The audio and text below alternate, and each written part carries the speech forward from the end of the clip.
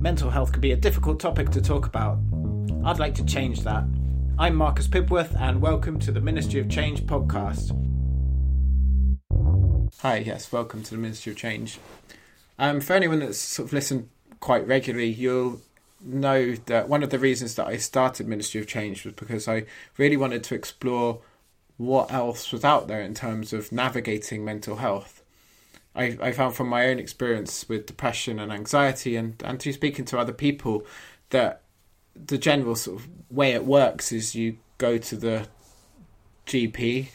Eventually, it took me years to get to that point, but you go to the GP, you speak to them, and they will generally prescribe you sort of talking therapy or medication, and that's not really to fault them. I think the NHS is massively overstretched, and it's I don't know what the solution from that point of view is, but I think I wanted to go out and talk to the people which sort of doing other things, which are already exploring sort of different paths, and I've met loads of really interesting people doing things which I just hadn't ever imagined existed before I sort of started exploring. So it's been great, and so I'm really excited about this conversation. It's with a woman called Kim Brown, who she lives on the Isle of Wight, and so while I was down the Isle of Wight recently, I recorded this conversation with her. And so Kim's a really fascinating person. She's worked in sort of mental health in some aspect for most of her life, really, and currently she runs programs which really sort of bring people back into nature, and they sort of tackling the disconnect we have as a society to nature. And she also runs this fabulous program called Wolf Medicine, which I've just spoken to lots of people that it has really helped them, and that sort of even incorporates, as the name suggests, wolves and other animals such as horses in the therapy sessions. I'll let Kim explain more in the conversation, but I think it's a really good one, and I hope you enjoy it. As I say at the beginning of all of my podcasts, if you do like the Ministry of Change podcast, then I would really appreciate it if you could take a few moments to go on iTunes and rate and review it and subscribe. That way I can reach more people, and I just really feel passionate about spreading these stories as far as I can. So thank you for that. But for now, I will hand you over to my conversation with Kim. I hope you enjoy it. Probably helps then if I start with just like a little brief biography of how I started in working in the field of mental health and what led me into it. When I was a child, my parents divorced when I was quite young, and my mother remarried. And the chap that she remarried, his family were all incarcerated, as I can only explain it, because this was the 50s, 60s, in a psychiatric hospital.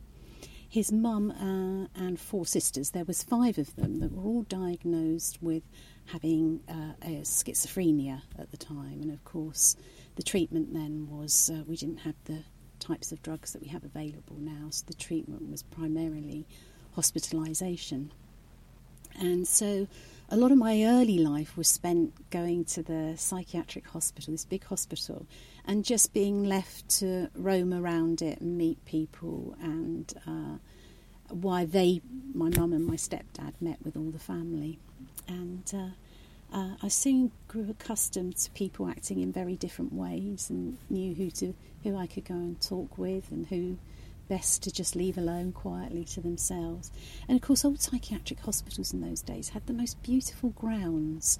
They were institutions, and some of the practices, when we look back on them, were really poor, especially around that time.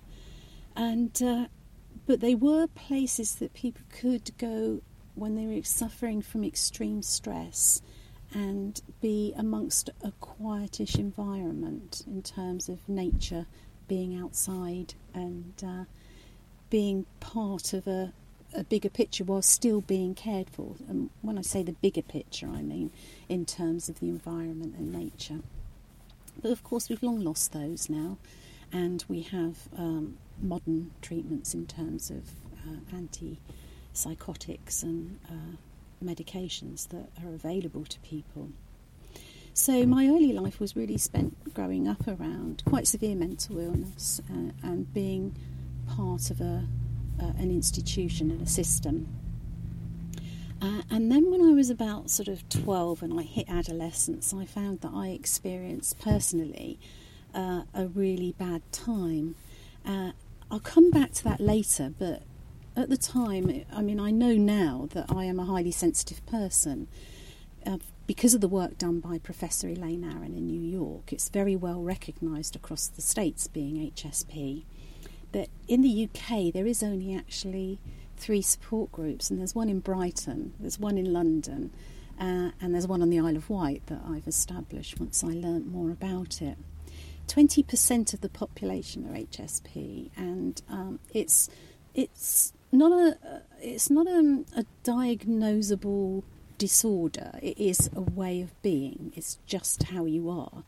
And what they've proven is it's not just you're sensitive and you cry a lot. It's to do with sensory processing, and they've done a lot of research with brain scans, and they show that people that are HSP process information at a much, much deeper level.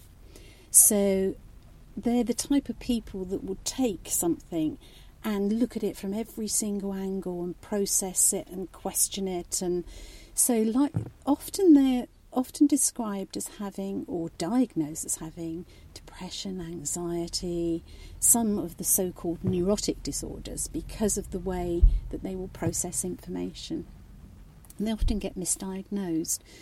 But I'm trying to raise awareness now of HSP, especially children that are HSP that will suffer at school.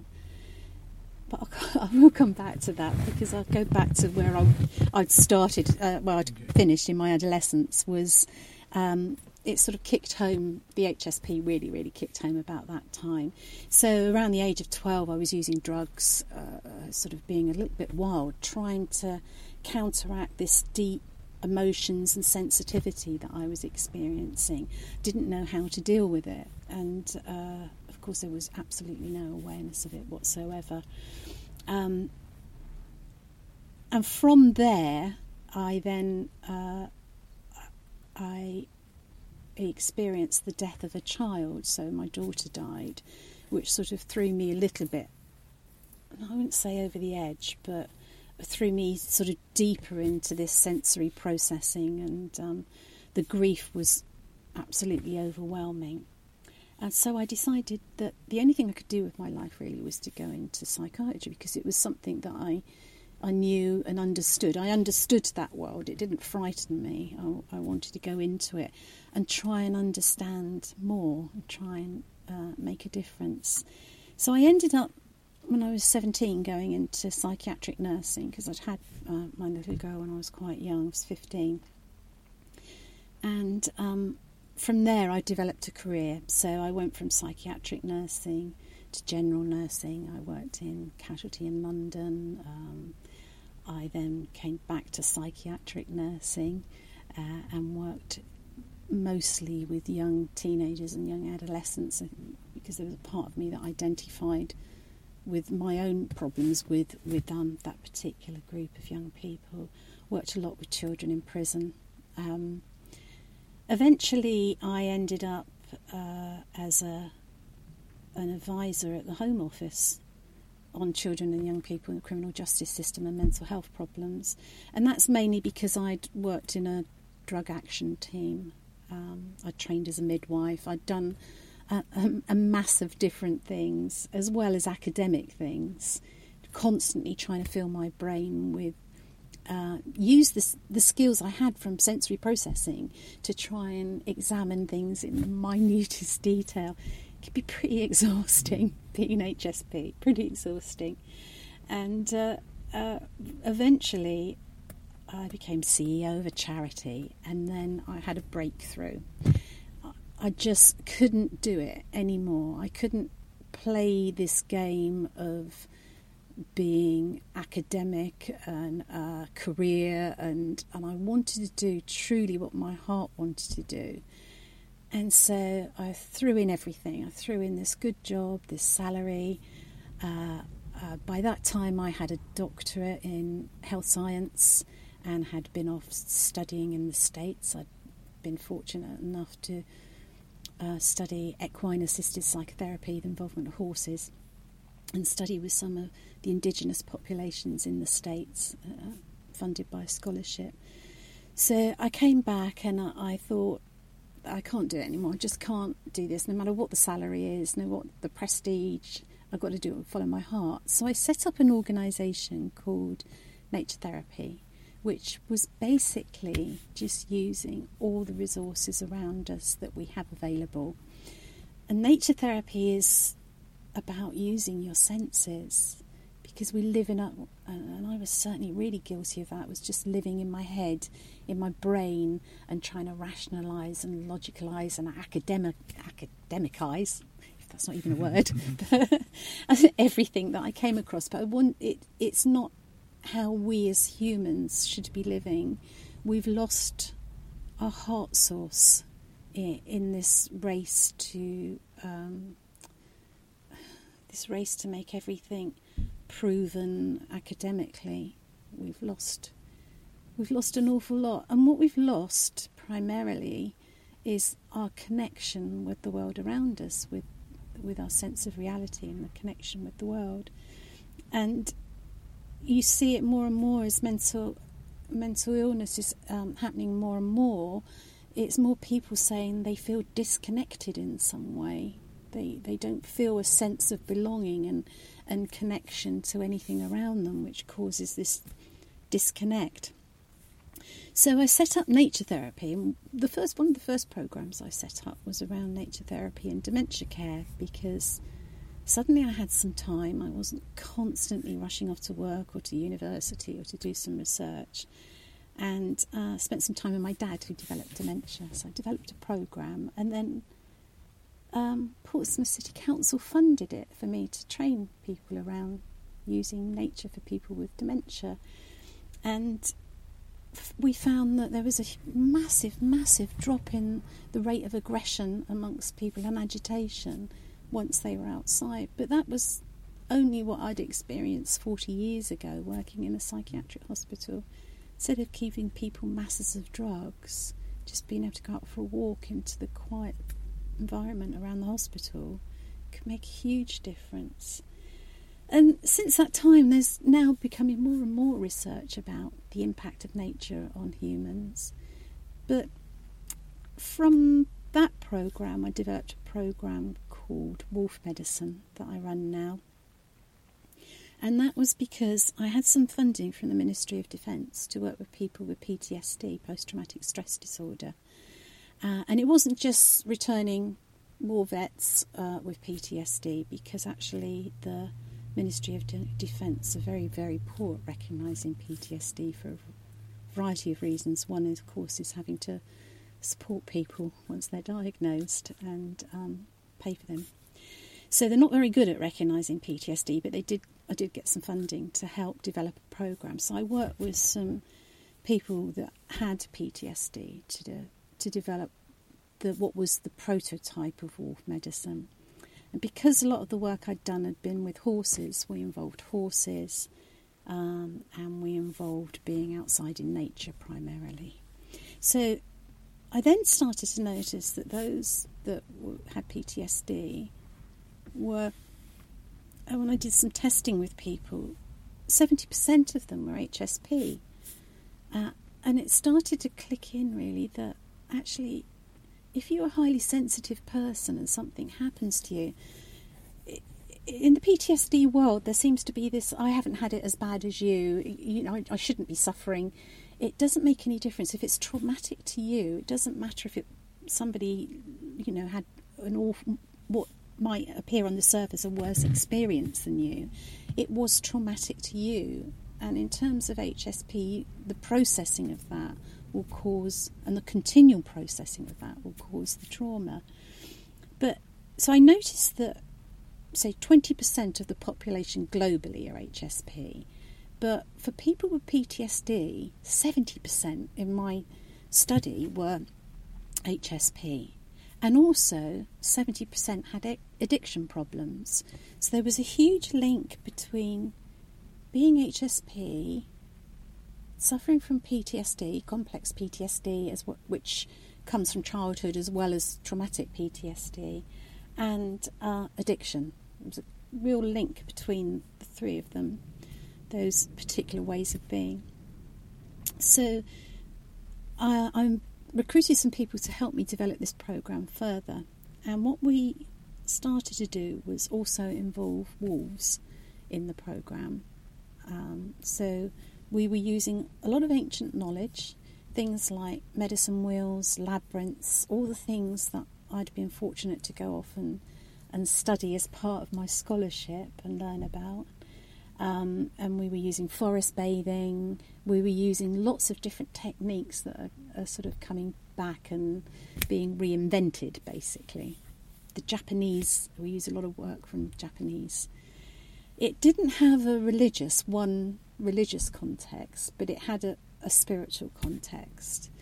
And what I was finding that when somebody becomes mentally unwell, they are given care, they're given medication, their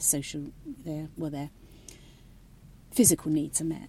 But what doesn't happen in contemporary mental health services is their spiritual needs aren't met, and that is often what people are seeking: some connection, some understanding of how this universe works, where they fit in with that, what their particular way of being means within that, however it's expressed in terms of a label of mental illness.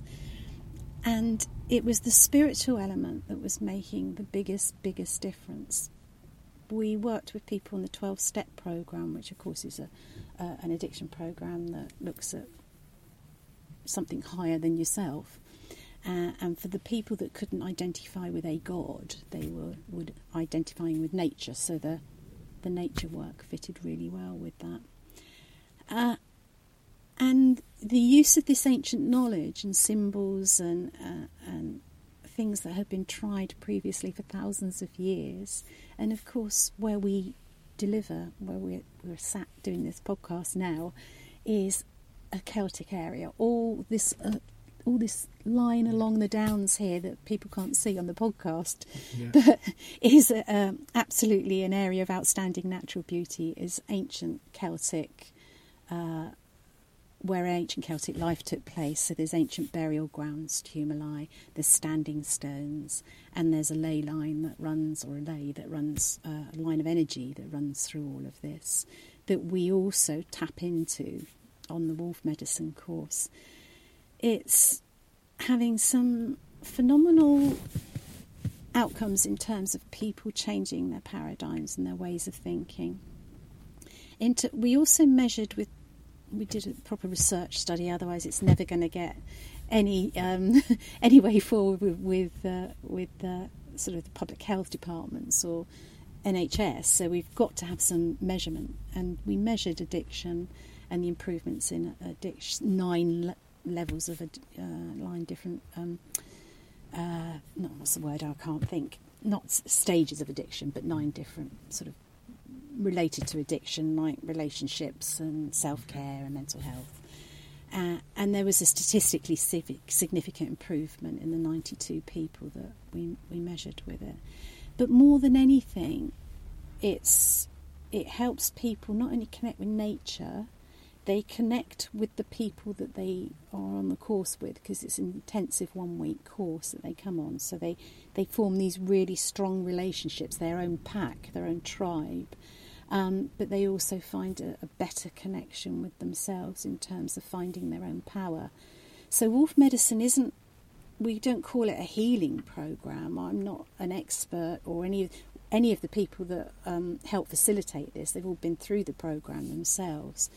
What it is helping individuals find their own power by being a catalyst to set up the situation. So we set up the labyrinth, and you experience the labyrinth in however way you want. You walk it in however way you want. Or when we meet with the wolves, you would take away from that what you need to take away that you learn from the wolves in terms of their strategies for survival. Because all of it's based on metaphor and symbol, which is extremely powerful in human existence. Long before we had language, we used different ways of communication. I've talked an awful lot, haven't I? Sorry. That's good. I mean, one thing I was intrigued, like when you say meet with wolves, like where do you meet with wolves? Where would one go to meet a wolf? We used to go to the Wolf Centre in Reading, but recently one of their wolves got out, and somebody let one of the wolves out. So they are a fantastic centre in terms of caring for the wolves. They then decided that because of the risk of that wolf was nearly shot because it was out, and people just see wolves as being vicious killers. And wolves have completely...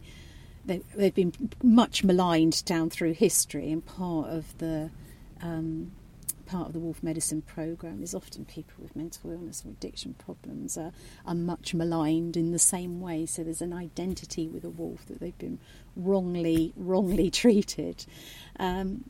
They decided to shut it down. So we now go to a place in the New Forest. We found a pack in the New Forest where we can go to. It's only one day out of the 5-day course. One day we spend with horses doing some equine therapy work. There's nothing to do with riding horses. So how does the equine therapy work? So equine therapy works, again, all of this is about metaphor and symbol and what we project from ourselves, from our own understanding, our own reality, and also about using our senses. So with the equine work, it is basically around communicating at a different level with animals. So wolves and horses both communicate through physical communication. We've developed language which has basically really got in the way of our experiencing a blissful existence, basically, because language gets in the way. 80% of our communication as humans remains non-verbal, but of course virtually 100% with horses and wolves is non-verbal. So we spent a lot of time watching, observing and relating that to how we experience life, and projecting what we know onto the animals. So there is something quite powerful in being validated by a large, powerful animal as well. So often for people that have not felt validated in their life in any way, if a horse comes up and joins with them and wants to be with them without any, collars and ropes and pulling it along, the horse just joins naturally with them. It is an incredibly powerful validation for that person. And I've worked with people in the past that I've just done equine therapy with, and they've come along and had a massive life change experience. And I can remember one girl saying, the people I work with never validate me in the way that horse has just done. And she went back and gave her notice in and moved away and started doing something that she absolutely loved. And that's quite often happens in equine therapy. It's so powerful, one-off, as a metaphor for your whole life. And it's a bit sort of Zen. How you do something is how you do everything. So you can hold a mirror up to people and say, look, how you interacted with that horse. How do you interact with people in your life? How does that reflect that? But people have gone back and just chucked in jobs, they've left, gone off travelling, and with a one session it's been incredibly powerful. So I've been involved in working with horses and equine therapy work for about 20 years now. And the reason I got interested in that first, nature therapy's developed obviously from that, is that I found, because I never had any money, I used to, and I absolutely adored horses. I used to get horses that were considered a bit naughty and nobody could really manage them. And then I thought, actually, that's my work world as well. I'm working with young people that are considered naughty and nobody can manage them. And I work with both in the same way, which is really about validating them, being non-judgmental, just being consistent in your approach and gentle in your approach, no nasty surprises, and actually just getting alongside. My gran used to say, just walk a mile in their moccasins, and just walking a mile in people's footsteps alongside them. And I realised there was a real big parallel between working with horses and young people, and actually anybody, really, just to be alongside them and gently give them experiences, set them up with experiences where they can't fail. Don't set them up for experiences where they can fail, which, when we work with young people, especially experiencing mental health problems, we can set them up to fail with some of the things we're asking them to do, especially around schooling and education. Yeah, no, I think that's really interesting. I think I've talked about it with quite a few people, this sort of, and I think it's probably more that what I've discovered over the last few years is through sort of depression and things like that is for a long time thinking it's something that I need to sort of cure, something that like is not right about me, and I need to sort of get rid of it, and then sort of slowly coming through that to the realisation that it's not. That's not it. It's actually something. It's about the whole ecosystem that I'm part of that doesn't work with the way I am. It doesn't. That's not. It's basically the environment I'm in is not conducive to me being healthy. Right, and then I think the more and more I speak to people, I think that seems to be the case for the vast majority of things that we label as sort of a mental health problem. It just seems to be actually, I think, it's a problem with the story of living, like the thing, the way the world's structured around you, and not necessarily that. And it's finding that sense of validation without having to search externally for it. Yeah. And creating your own story. Yes. Yeah. I think you're right, Marcus. I think the environment that we've created for humans is not sustainable for our mental health and well-being, for our spiritual path, or whatever you want to say.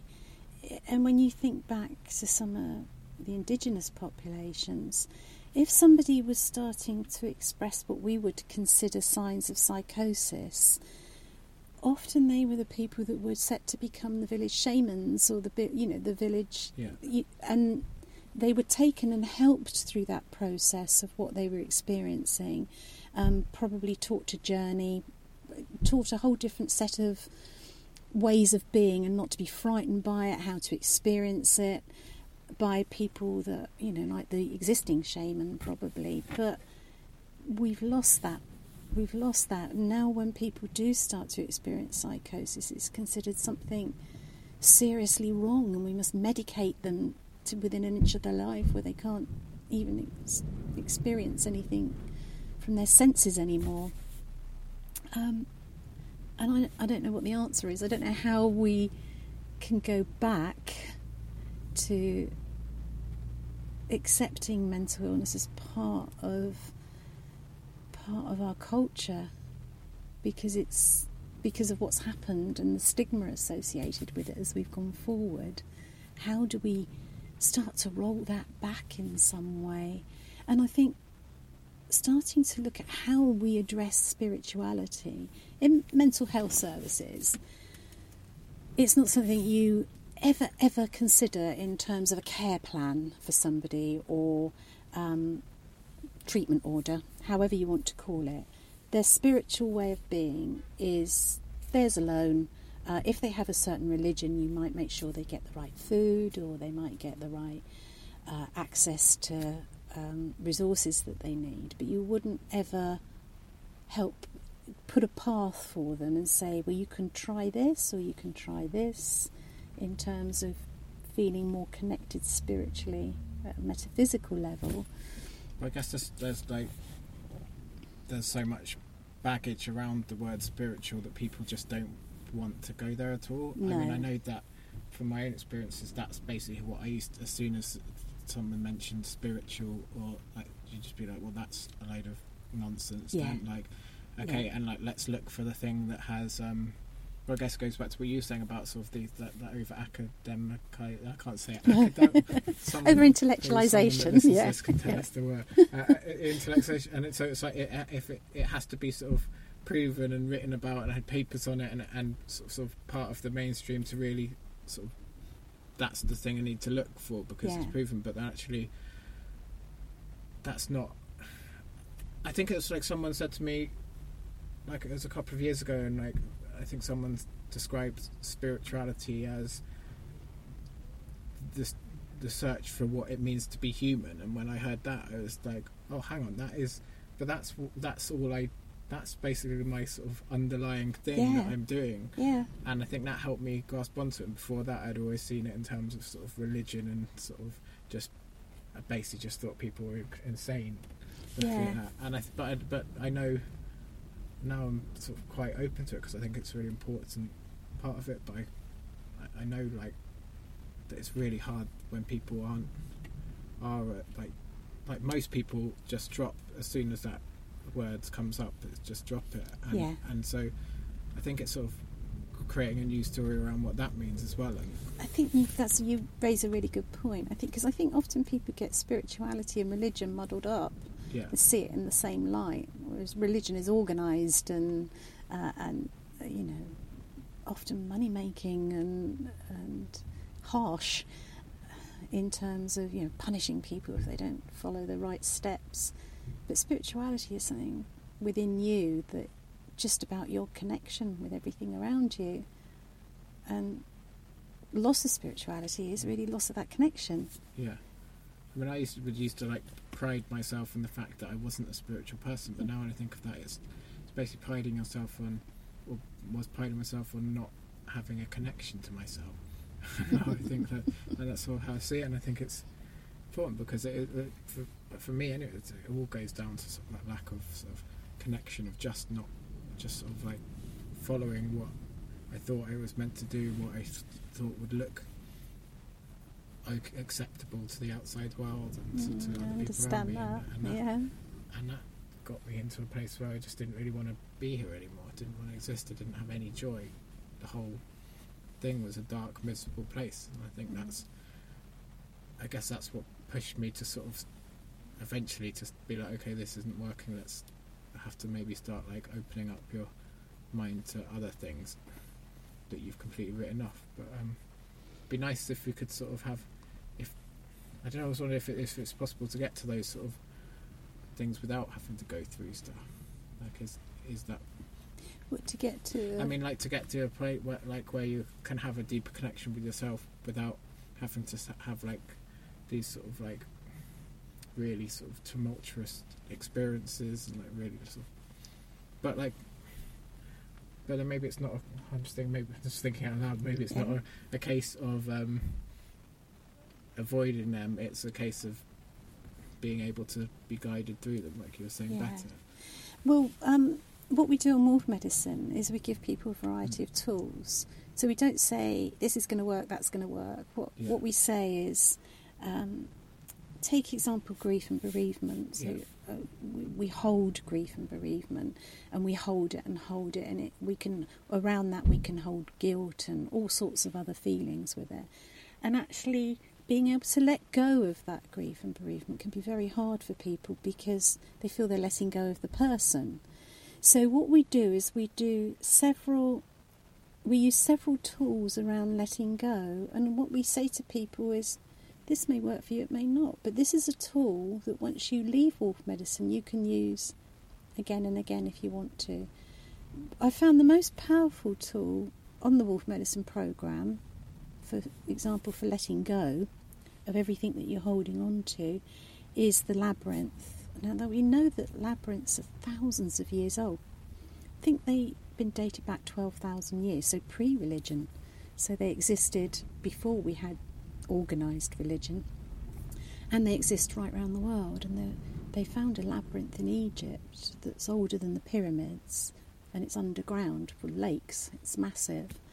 And they found labyrinths inscribed on ancient Sumerian texts and monuments.